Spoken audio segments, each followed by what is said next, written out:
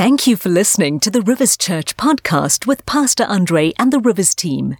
Be sure to subscribe for a weekly dose of encouragement and inspiration to help your daily life. We pray that this message will help in whatever season of life you might be in. And I want to quote to you what George Sawyer said in a book called The Resurrection of Authentic Manhood, Restoring God's Original Design. How many of you know that's a great title to read because it tells you what God expects from you? And he says here, a real man does not lead by intimidation or fear, but by the power of his character and the inspiration of his identity. Now he says, he knows his identity comes from Almighty God. He understands that he's strongest when he's on his knees in the presence of God. He is truly powerful when the Word of God is dwelling richly within him. This is the man God created you to be. You are his representative on the planet. We got to know who we are. We must understand what biblical manhood looks like. Otherwise, we won't be able to rebuild it. And it largely stems from our identity, who we think we are in God, who we know we are in God, and how we understand ourselves to be. And at the moment, I want to look at the first section here tonight as we go straight into this. I want to look at the problem that men are facing and why it's so important for us to rebuild biblical manhood. And biblical manhood has been chipped at and eroded over the last 30, 40 years, and it's getting worse and worse. And the feminization of men is a real thing. Men no longer know what they are. The fluidity of gender has invaded our world, and now we dare not say what a man or a woman is, or dare define what a family is. We have been shut down as Christians, and we've had to accommodate people lest we're called bigots or we're called out for it. But we have to know who we are because everything flows from our identity. And when you know your identity, then you are a representative of God in that identity. And we need to know our roles and our responsibilities. You see, what gender fluidity has done is it's spoken about gender only in sexual expression. This is who I feel I am, and this is what I want to do sexually. But men and women are defined by roles and responsibilities. And when you remove that, it only becomes about sex. And so we've got a massive problem, and that's why we must rebuild the concept of biblical manhood. Men need to know who they are and what they've been called by God to do. And especially in an era where there's gender fluidity and women are rising up in the workplace, rising up in the world and having their rights, men need to understand their place and who God has called them to be. Now, the reason that gender and sexuality is messed up is because we're not anchored to the Bible. Interesting thing in the scriptures in Zechariah chapter 5, and we don't have time to read it, but it talks about a woman in a basket being called evil. And in the Hebrew, the evil is a feminine gender. And this basket is up in the air being carried by two birds, and it's been taken to Babylon. And the implication always in the Bible was when men don't stand up, then women would run riot and evil would prevail. And so it's very important for us to understand what's happening in the world because evil is rising up and destroying our concept of who we are. Now I'm going to read Romans chapter 1 today because we need to understand the devolution of man. There's this claim that, we came from the apes, but actually we don't come from the apes, we come from God. And if we think we're getting better, we are on a completely wrong footing. We actually are getting worse, and that's why the world is getting worse and worse, and that's why there's so much confusion. And I must lay this foundation for the sake of those who've not heard this. Forgive me if you're hearing this over and over and over the last while. It's a big issue in our world. So Romans chapter 1, and I'm reading a number of verses here. It says that the wrath of God, the judgment of God, is being revealed from heaven against all the ungodliness and wickedness of people who suppress the truth by their wickedness. So they do evil deeds and they squash the truth of God. Since what may be known about God is plain to them, even the unchurched, because God has made it plain to them. For since the creation of the world, God's invisible qualities, his eternal power and divine nature have been clearly seen, being understood from what has been made, so that people are without excuse. For although they knew God, they neither glorified him, worshipped him as God, nor gave thanks to him, but their thinking became futile, and their foolish hearts were darkened. So when you take your eyes off God and you no longer look to him for identity, look to him for purpose, look to him for meaning, for your roots, for your beginnings and your end, that's when everything goes wrong in here, and then there's complete confusion. He says here, although they claimed to be wise, they became fools and exchanged the glory of the immortal God for images made to look like mortal human beings and birds and animals and reptiles. So idol worship, false religions, all that sort of thing is an alternative to God, and that's huge today. People worship all sorts of things, statues in the garden and all that. They've replaced the living God with images. He says, therefore, God gave them over. In other words, he let them go down that road. And let me pick up here. Gave them over to their sinful desires of their hearts, to sexual impurity, for the degrading of their bodies with one another. They exchanged the truth about God for a lie and worshipped and served created things rather than the Creator who is forever praised. Materialism. He then says, amen. Because of this, God gave them over to shameful lusts. Even their women exchanged natural sexual relations for unnatural ones. So they lost sight of purpose here.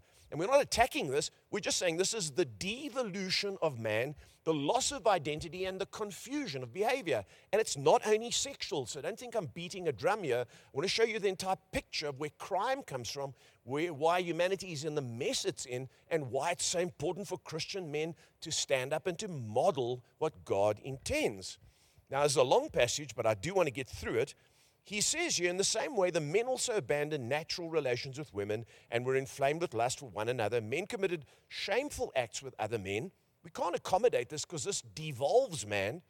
And it says, and received in themselves the due penalty for their error. Now, verse 28 is important. Furthermore, just as they did not think it worthwhile to retain the knowledge of God, so God gave them over to a depraved mind. So not only do their desires get depraved, their thinking is completely distorted. And he says here, so that they do what ought not to be done. Now, here's the reason why I have a problem in the world, or the problems in the world. They become filled with every kind of wickedness, evil, greed, depravity. They're full of envy, murder, strife, deceit, malice. They are gossips, slanderers, God-haters, insolent, arrogant, boastful. They invent ways of doing evil. They disobey their parents. They have no understanding, no fidelity, no love, no mercy. That's the state of the world. This is where we get all the crime from, and we think we can solve it with a political decree. No, men need to stand up and be the men God intended and reverse all this stuff in the world.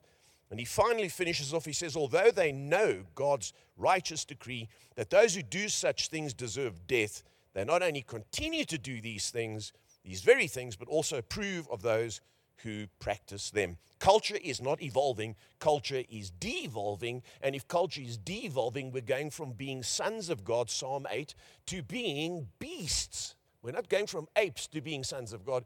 It's the exact reverse, and men need to know that this is a problem in the world, and anything goes, and we can kind of start thinking God made a mistake with the genders. God made a mistake with women's roles. You know, we're living in modern times, but we have to get back to what a man is, and here's the thing. If you don't know what a man is, how will you raise men? If you're a father tonight, or a son, you don't know how to behave. You don't know how to raise your sons. We've got a massive problem, and we've got to understand the benefits of a man's role in the world. Now, in the world today, we have a thing called anti-patriarchy. People are against the hierarchy or patriarchy of men. In fact, they insult men, talk about grabbing men by their patriarchy and bringing them down to earth. And the reason is because we don't see godly men. Most men don't serve God. You'll remember even in the early times, it was only Enoch in Genesis chapter 5 who walked with God and God took him. Most men don't serve God. So people like Harvey Weinstein, who was using his power and his money and his influence to abuse women, that's the model that's seen in the world. They don't see the Christian model. And then when Christians rise up and say, you know, God's called me to be the head of my wife and to lead my home alongside my wife and to lead my children, they were anti-patriarchy. But patriarchy is extremely important, and we must build men up, not beat men down, by understanding that patriarchy is about passing on to the next generation. And the devil wants to do everything he can to stop you and I from passing on a legacy and from being patriarchs in our homes. Think of Abraham, Isaac, and Jacob, father, son, grandchild. You see, God wants us to pass it on. And we need to be like Enoch. We need to be the only ones who serve God. And then in our generation, we can pass it on. Maybe you didn't grow up in a Christian home. Maybe your father doesn't serve God. It's time for you now to be the patriarch and for you to serve God. David was a patriarch, and patriarchy in the Bible is not spoken of as negative. It is spoken of something noble, a model, a righteousness that's passed from generation to generation that changes the earth for good instead of the devolution of the earth, which is the problem that we're facing right now. I hope this is making sense to you as we dig into it tonight. And we need to walk with God, and we need to understand that patriarchy is not bad. It is actually God's model. And we read about this in the Old Testament, and again, Stephen repeats it in the book of Acts. And I want to read Acts 7 and verse 8 just to make the point, because this thing is being beaten on and knocked down. But as a Christian, you need to know you're not a Harvey Weinstein. You don't fit in with that group of people. You stand differently with this problem in the world. There's a different model, and we're going to come to it in a moment. Acts 7 verse 8, it says, and Abraham became the father of Isaac and circumcised him 8 days after his birth. Later Isaac became the father of Jacob, and Jacob became the father of the 12 patriarchs. Patriarchy continues as leaders of the home, role models in the face of a devolving society and culture. And we need to understand how patriarchy works. It's not a domineering. It is like the Trinity. You see, we've been made in the image of God, and I'll talk about that in a moment. The Trinity is the Father, the Son, and the Holy Spirit. Each has a role. Each has a function, and they all work together without competing with one another. And that's the relationship that we need to have in our homes. We need to lead our homes. The Father leads, and the Son submits, but he also has a role to play. And the Holy Spirit doesn't say, I'm left out. He functions too. And patriarchy is necessary for any society to have a healthy function. That's why in Romans 13, I said this on the weekend actually, God would rather have imperfect government than no government. That's why he says we must respect authority, because without authority, without patriarchy, there is no sound leadership and no sound balance in the world. And man must lead with his wife. He's a co-heir with his wife. It's singular leadership, singular headship, but plural leadership. Singular headship, he has all the responsibility, but plural leadership. Husbands and wives do it together.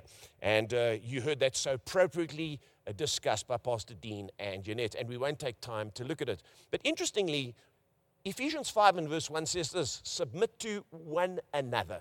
So before we even talk about wives submitting to husbands, we submit to one another like the Trinity does. And then we do away with this problem of anarchy, rejection of authority, and each person doing as they like in the world. Now, I've looked at the problem. I want to look at the second category here, the search. Because God is searching for men. He says in Ezekiel, I looked for a man. And wherever you see in the Bible God starts something, he always chooses a man. He started with a man called Adam. And then when Adam failed and sin entered the world and wickedness came, then he chose a man called Noah again. He always wants to start with a man, the leader, the seed bearer, the initiator, the adventurer. God needs you and I to stand up, and he's searching for us. And throughout the Bible, we see that God used men, Abraham, Isaac, Jacob, and Joseph, Moses, Joshua, David, and so right into the New Testament from the prophets, we see people like Jesus, the Son of Man, and then we see the 12 apostles, rugged men, and we see the early church with the Apostle Paul leading it, and a tough man, a man's man. And so God is looking for men like you and I, and he wants us to stand up, but we've got to know who we are if we're going to stand up and restore biblical manhood. And God always starts with the man, because the key word here is not that he sees men as better than women, but men are responsible because they are initiators and seed bearers. Women are receptacles. They receive seed and nurture seed. A man plants seed and initiates. And so when God wants to initiate something, he wants to make a change in the world, he says, I want men to stand up and speak it. I want them to plant seeds through the word. I want them to speak righteousness, live righteousness. And God is searching for men. And you know, if you think about it, today we think we can solve everything by politics. Well, I believe that we don't need any more prisons or any more police if we had men in the home. If men were doing what they were supposed to do, you wouldn't have so many criminals and unruly children and prisoners, because the home would deal with those things. We don't need more political decrees to solve gender violence and more shelters for women if we had men who understood their role in caring for women and dealing with conflict correctly. We don't need more abortion clinics if men would take care of their offspring. Even if they made a woman pregnant outside of marriage, they would understand, I'm responsible. God is looking to me as the man, and he's looking for men who will stand up and create. And so we don't need abortion clinics. We need men to be men. We don't need more child grants. We need men who will take responsibility for looking after what they have created. It's not the government's responsibility to look after your family and your children. It is yours as a man. Even if you've made a mistake, you thought you were in love, or whatever you did, you didn't wear a condom. No, you need to take responsibility, because that's what men do. They don't walk away from responsibility. And often men leave things to women, but God is searching for you. And he's saying, where are you? What are you doing with your children? Are you watching your kids? It's not women's work. You need to see what your kids are exposed to. You need to check on what they're watching on the internet. You need to have a good look at their friends. When friends come, don't sit in a lounge watching TV. You go to the door and engage those friends and assess their attitudes and their characters, because that's what men have to do. Men are always the answer to the problems in the world, not more government programs and not more government money.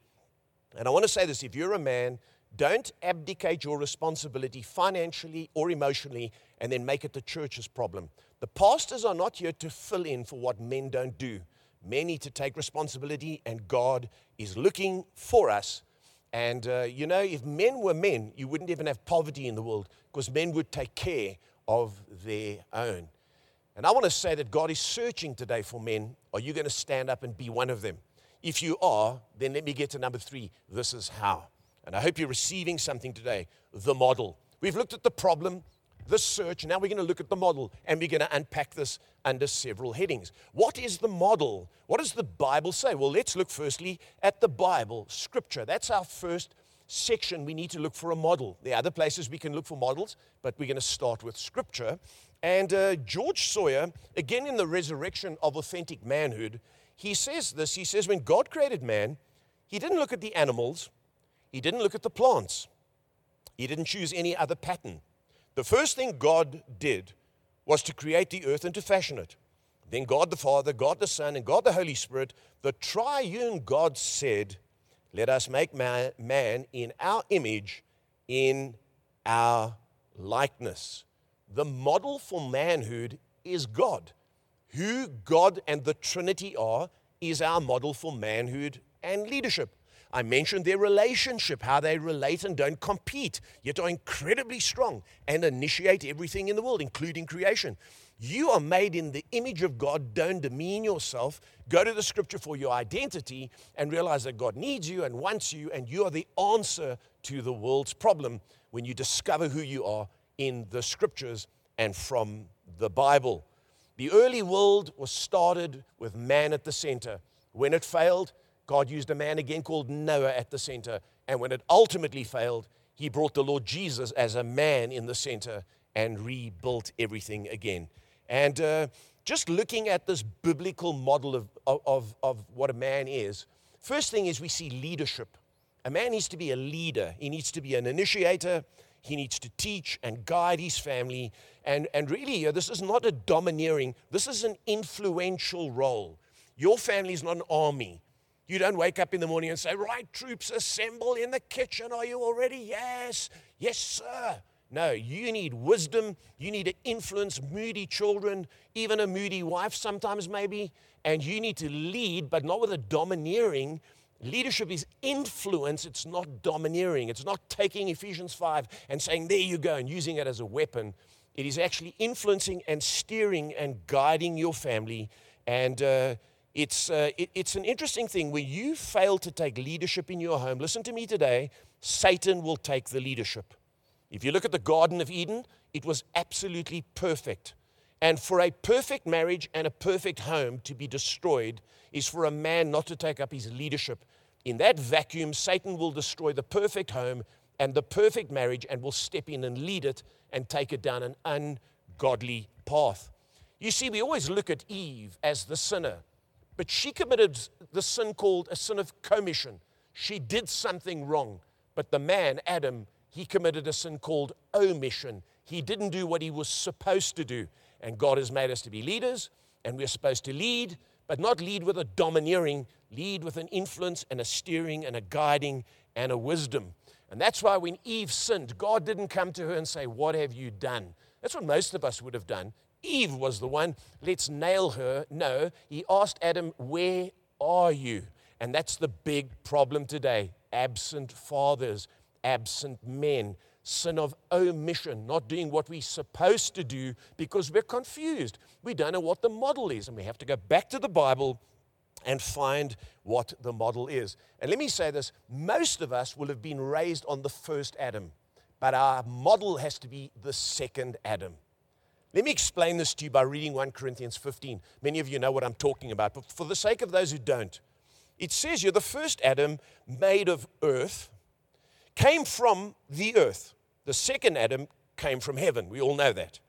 Those who belong to the earth are like the one made of the earth, live by feelings, impulses, disobedience. Those who are of heaven are like the one who came from heaven. So we need to lead like Jesus. We need to understand the biblical model for leadership comes from the Trinity, and we need to take our responsibility and fulfill what God has called us to do on the planet without apology. And if we do that, we will make a big difference in our world. Second thing in the Bible, looking at the Bible as a model, is men are meant to be developmental. We're supposed to improve everything wherever we go, not maintain it or let it deteriorate. We're supposed to go to work and make a difference, go to church and make a difference. We need to initiate and improve. We need to be at work improving things, not just in a job, passing the time. And can I say this? If you're looking for the ideal job as a man, there is no ideal job. You create the ideal job. I get very annoyed when men say to me, I'm waiting to see what comes up. In the meantime, you're not paying your bills. In the meantime, you're leaning on the church. In the meantime, you're hoping that God will provide. And he says, no, you're the leader. You're meant to lead. You're meant to initiate. You're meant to be a developmental person. And if you can't get it at this level, get it at this level and then grow it. But don't sit around and expect it to come from heaven. That is not faith. That is abdication of responsibility. The Bible is extremely clear. And then the third thing I want to say is leadership, but then responsibility. It's leadership, it's development, but then it's responsibility. The man is responsible. We are not being made for sport and pleasure and games and cars only. Those are wonderful, fun things. They give us a break from the humdrum of work. But we cannot live for those things. We have to live for responsibility. And responsibility carries weight. It puts a weight on you. And that's what men are designed for. That's why our upper body is stronger. God has made us stronger than women. The Bible says she's the weaker vessel. Her body is different to us. And we need to recognize that we're meant to carry responsibility. And we're not just born to play. And if you're wealthy and you don't have to work hard and you've got a good income and you've got resources, doesn't mean, oh, well, now you can do that. You're still not fulfilling your biblical mandate for manhood. Many of you would remember the story of Peter Pan, the well-known nursery story, or the story by J.M. Barrie. And I was reading about this in a book by Ben Sass called The Vanishing American Adult. Very interesting book. In fact, it would be good for many of you to read it. And he says the children are staying kids into their late 30s nowadays instead of growing up and becoming adults. And he says here, Peter Pan is a story about a boy who refuses to grow up. We often misremember it as a cheery fairy tale. It isn't. And then he says, in the end, of the Peter of J.M. Barrie's classic, is not at all a commendable hero. He's selfish and short-sighted. I don't want to go to school and learn solemn things, Peter tells us. I don't want to be a man. He ultimately cannot remember his past and thus learns nothing from it. Near the end of the book, Wendy tries to reminisce with Peter. Who is Captain Hook? He asked with interest when she spoke of the arch-enemy. Don't you remember, she asked, amazed, how you killed him and saved all our lives? I forget them after I killed him, he replied carelessly. And then he says, although Peter never grows up, each of his lost boys does. So does Wendy. She has a daughter, Jane, who visits but eventually flees from Neverland. And Jane has a daughter named Margaret, who similarly refuses to be trapped in Neverland. And on it goes. Everyone moves on except for Pan. Peter never changes. He never grows up. You know, if you want to show what it means to grow up, it means to carry responsibility. Some men can't do it in their 30s. Some men can do it in their teens. And responsibility is what the Bible teaches we've been designed for. And we have to grow into that role and carry responsibility. Then you develop as a real man. But the fourth thing the Bible speaks of, not just leadership, not just developmental, not just responsibility, it speaks about the spiritual role of a man. Under God, men represent God, as I opened with, and we lead our homes and our nation. But in order to do that, we first need to be obedient and walk with God ourselves. You can't lead other people into obedience if you are living in disobedience. And all God's greats prayed, walked closely with God, and were God's representatives. And so we understand here now some of the roles that we see from the scriptures. But now I want to just, in looking at the model, look at some biblical role models, because we can read the scriptures and read the detail of what we should do. But then what about the biblical role models? There's so many we can look at. And I love the biblical role models, especially Jesus and the Apostle Paul, two incredible ones. Moses, men like David. You look at the prophets, look at Nehemiah, Ezra. And, how did they live? How did they conduct themselves? They weren't spectators. They made a difference in their world. And by looking at their lives, you can say, hang on a minute, I can relate to that. Nehemiah is kind of like a business person. He's like in the political role. Oh, I see. He had a heart for God. He had a burden for the things of God. He didn't just work for money and was involved in politics, but he understood the Bible. He understood the scriptures. He understood the promises of God, and he made a difference. And so we can see from other people, and especially from biblical role models, how we ought to live. And sadly, what has happened in the church is there are less and less biblical, rather less and less role models that we can look at. You know, the church has been highly feminized in the 20th century. They say that as the industrialized age kicked in and men went away to work and worked in industries that wore them out, they were exhausted, coal mines, engineering, the trades, women took over the church, and women ran the church and ran Bible studies and Sunday school, and the church became feminized. The buildings looked feminized. You know, most pulpits 30 years ago, the entire stage was covered with flowers. Now, wonderful decor, but it doesn't lead to men feeling like, oh, I can relate to that. That's why you'll notice the Santon, Belito, Kyalami buildings, very, very manly, raw concrete. There's a car in the foyer. There's a racing car at Kyalami. And you go to Belito, there's raw brick. The buildings used to have banners with little silky, lacy things on, with little drawings on, with women dancing with tambourines. Very sweet, but it's time for men to start being role models and understanding their spiritual role by looking at the spiritual men in the Bible. And we've got to recognize that when Jesus led those fishermen, they responded to him because they were manly role models. And I want to just look here at a book called Manhood Restored. And I hope you're receiving something as you're watching this on screen. I hope you're connecting with us tonight and making notes.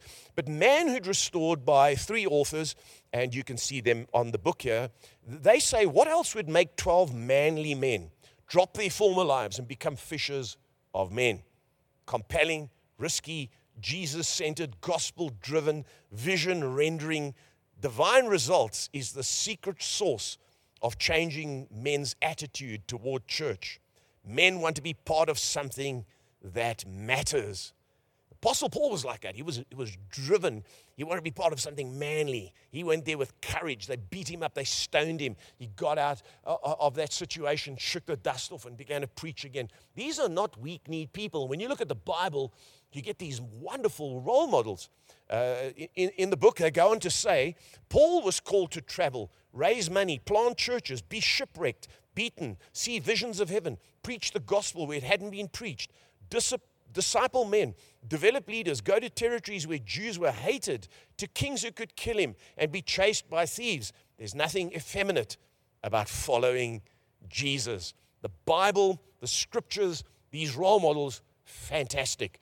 But I want to look at a third category today because we're talking about the model here. Where can I understand what it's like to be a Christian man? Well, I want to look at living role models, fathers and men that are alive today that you can look at. And the Bible tells us here in Hebrews 13, remember your leaders who spoke the word of God to you, consider the outcome of their way of life, and imitate their faith. Jesus Christ is the same yesterday, today, and forever. So he's saying, have a look, not just at the Bible, not just at biblical role models, but look at the people around you who are currently in your world, in your church. What are they like? Have a close look at them.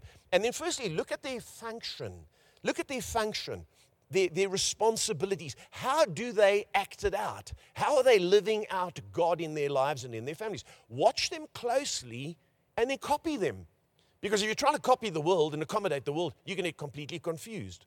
But you need to look at the Bible role models, and then look at living role models and their consistency, their discipline, and do they know the word? Are they like Jesus? Do they influence and lead their families? They don't dominate. They've got something you can learn. Have a good look at them, spend time with them, and ask them questions. Second thing to look at is not just how they function, look at their behavior. Are they men of consistency like Jesus?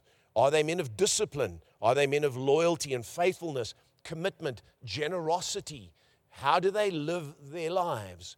And if you can see their behavior, you say, well, I want to be like that. That's what biblical manhood looks like. It's not about the size of your biceps.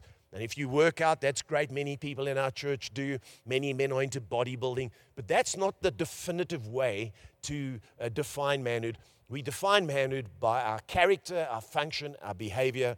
And then, listen, by their thinking. How does a biblical man think? And we need to be thinkers. Christianity is not just emotional.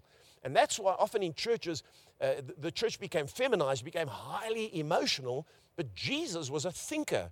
Jesus sat down and asked them, what do you think? And he showed them a coin. Whose inscription is this? He told parables. A man went out to sow. And he explained complex truths because he understood the world he was living in. He understood the scriptures. He knew life. He knew people.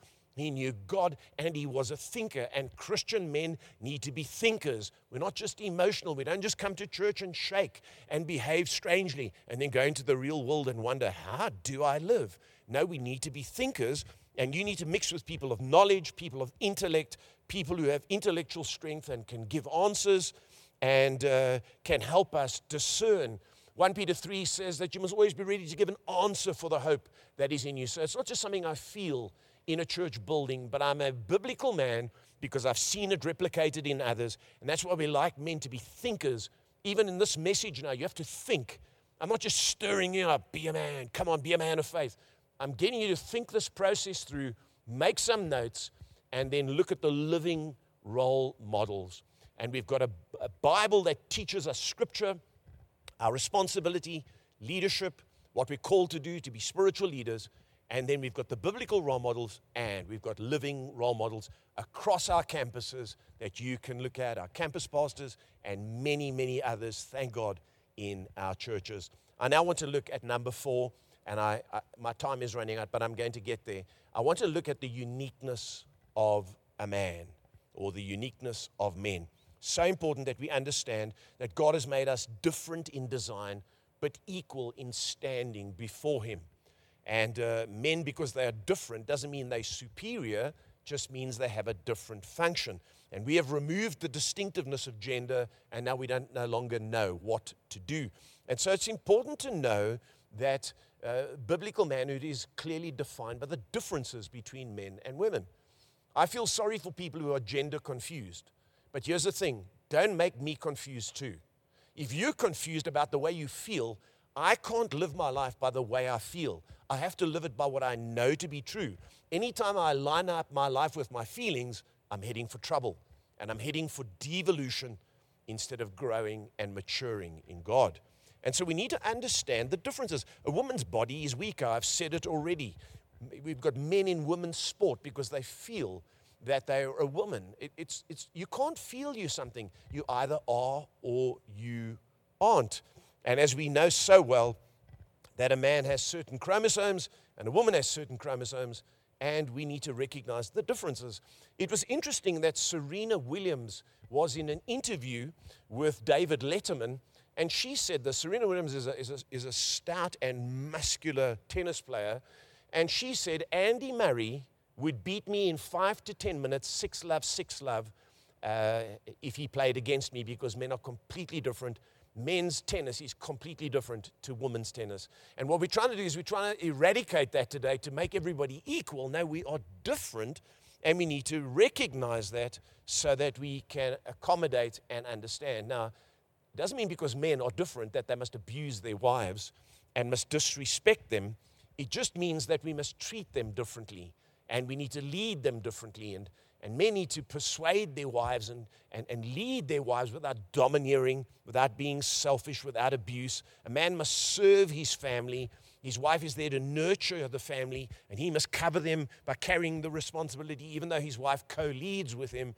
A man must be responsible to love his own wife, not to love other people's wives or other people's girlfriends. We must love our own wives, and we must care for our own homes and recognize that that's the thing that our wives need most of all. A man is responsible for the home. That doesn't mean he must make sure that there's crockery and cutlery, and men must also wash the dishes. Now, I think we miss it. A man must make sure that the atmosphere in his home is one that is good and happy and is spiritual. The upkeep of the home is a man's responsibility. It's not the woman's. Although at home, Pastor Vilman often reminds me, it's bin day. And I forgot. And I do it willingly because it's my responsibility. But we're responsible for the upkeep, the painting, the maintenance of our home. We're responsible for its atmosphere. We're responsible for its spiritual dimension.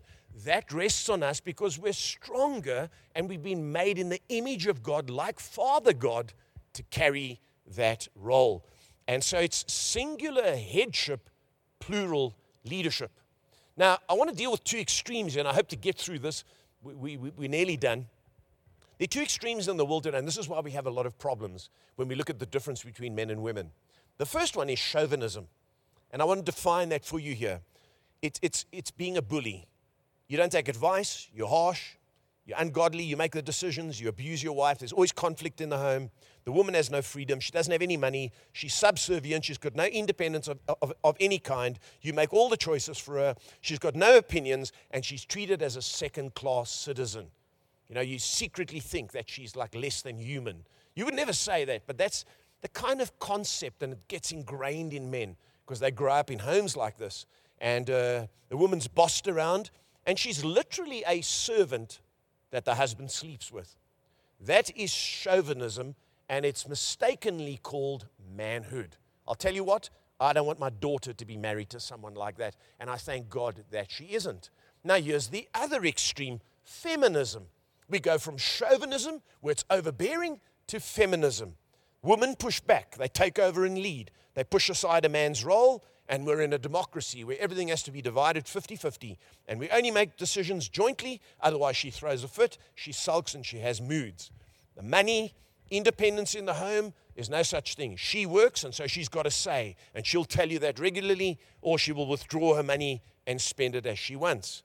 He's only the head while he's the breadwinner, but while both work, the whole thing changes. And men become feminized because they cannot make decisions. They are now rendered ineffective. They even become stay-at-home men. And the woman works, and she's the domineering one. And we take on a political view of family and gender, and the man doesn't grow and develop in his responsibility, neither physically, spiritually, or emotionally, or financially.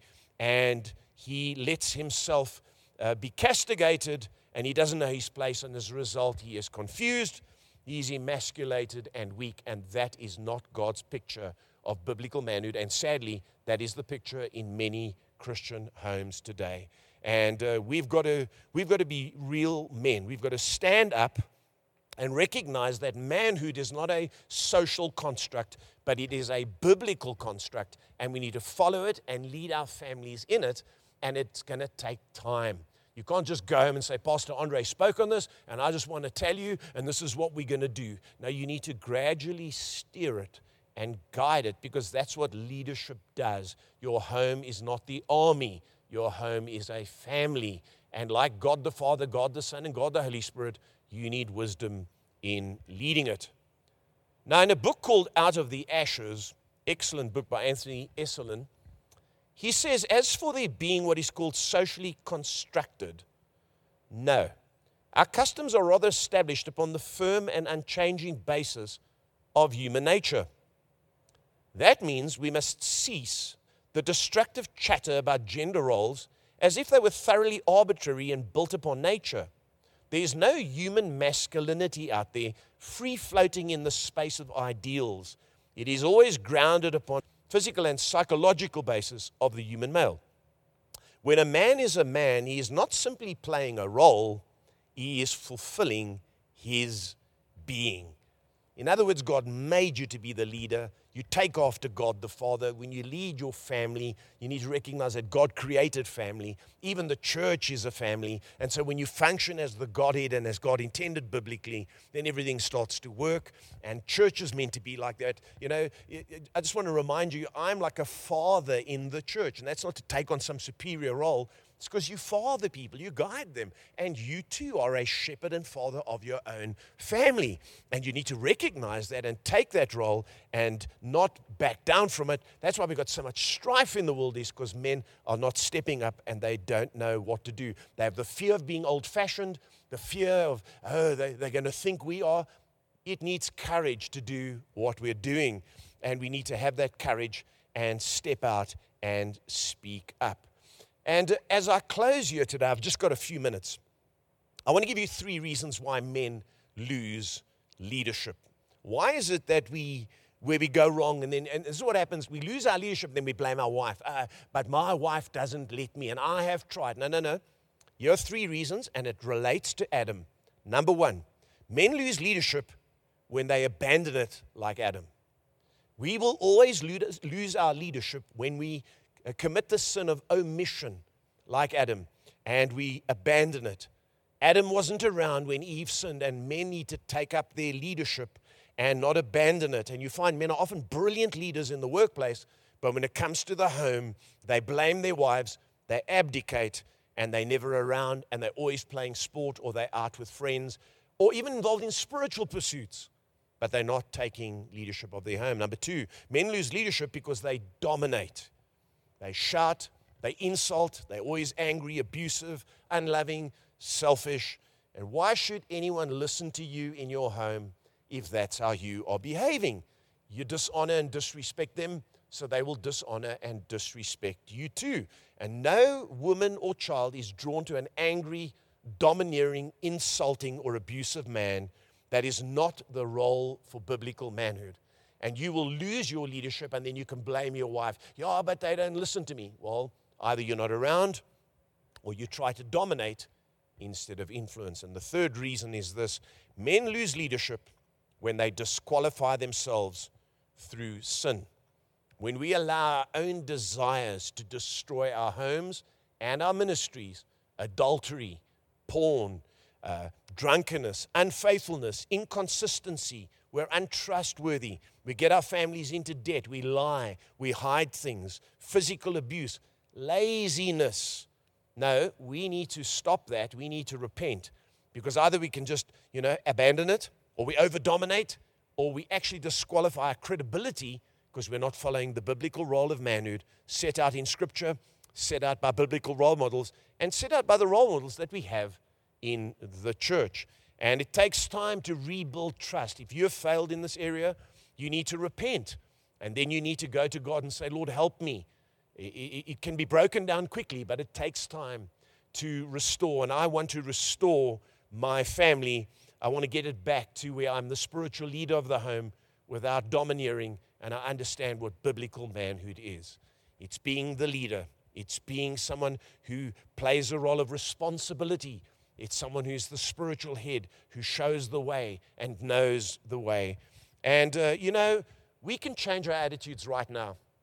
We can adopt an attitude that is different. We can change our direction. Can't change the fruit of it immediately, but we can begin to go in a new direction, and we can change the course of our lives. And I want to close with this quote because I think it's so true of all of us men. The man's Owen Feltham, the English author, and I quite enjoy some of the things he said. He said, all men will be Peters in their bragging tongue, and most men will be Peters in their base denial, but few men will be Peters in their quick repentance. Isn't that true? We're quick to brag. We're quick to deny. But when it comes to Peter repenting, very few of us can respond. But you know what? We should. We should say, Lord, I haven't got it right. I haven't got it right. I thought I could get it right. I've missed it. I've messed up. I know where I've messed up. But today I determine to rebuild biblical manhood. I'm not going to be intimidated by the world and its value system that chips and erodes.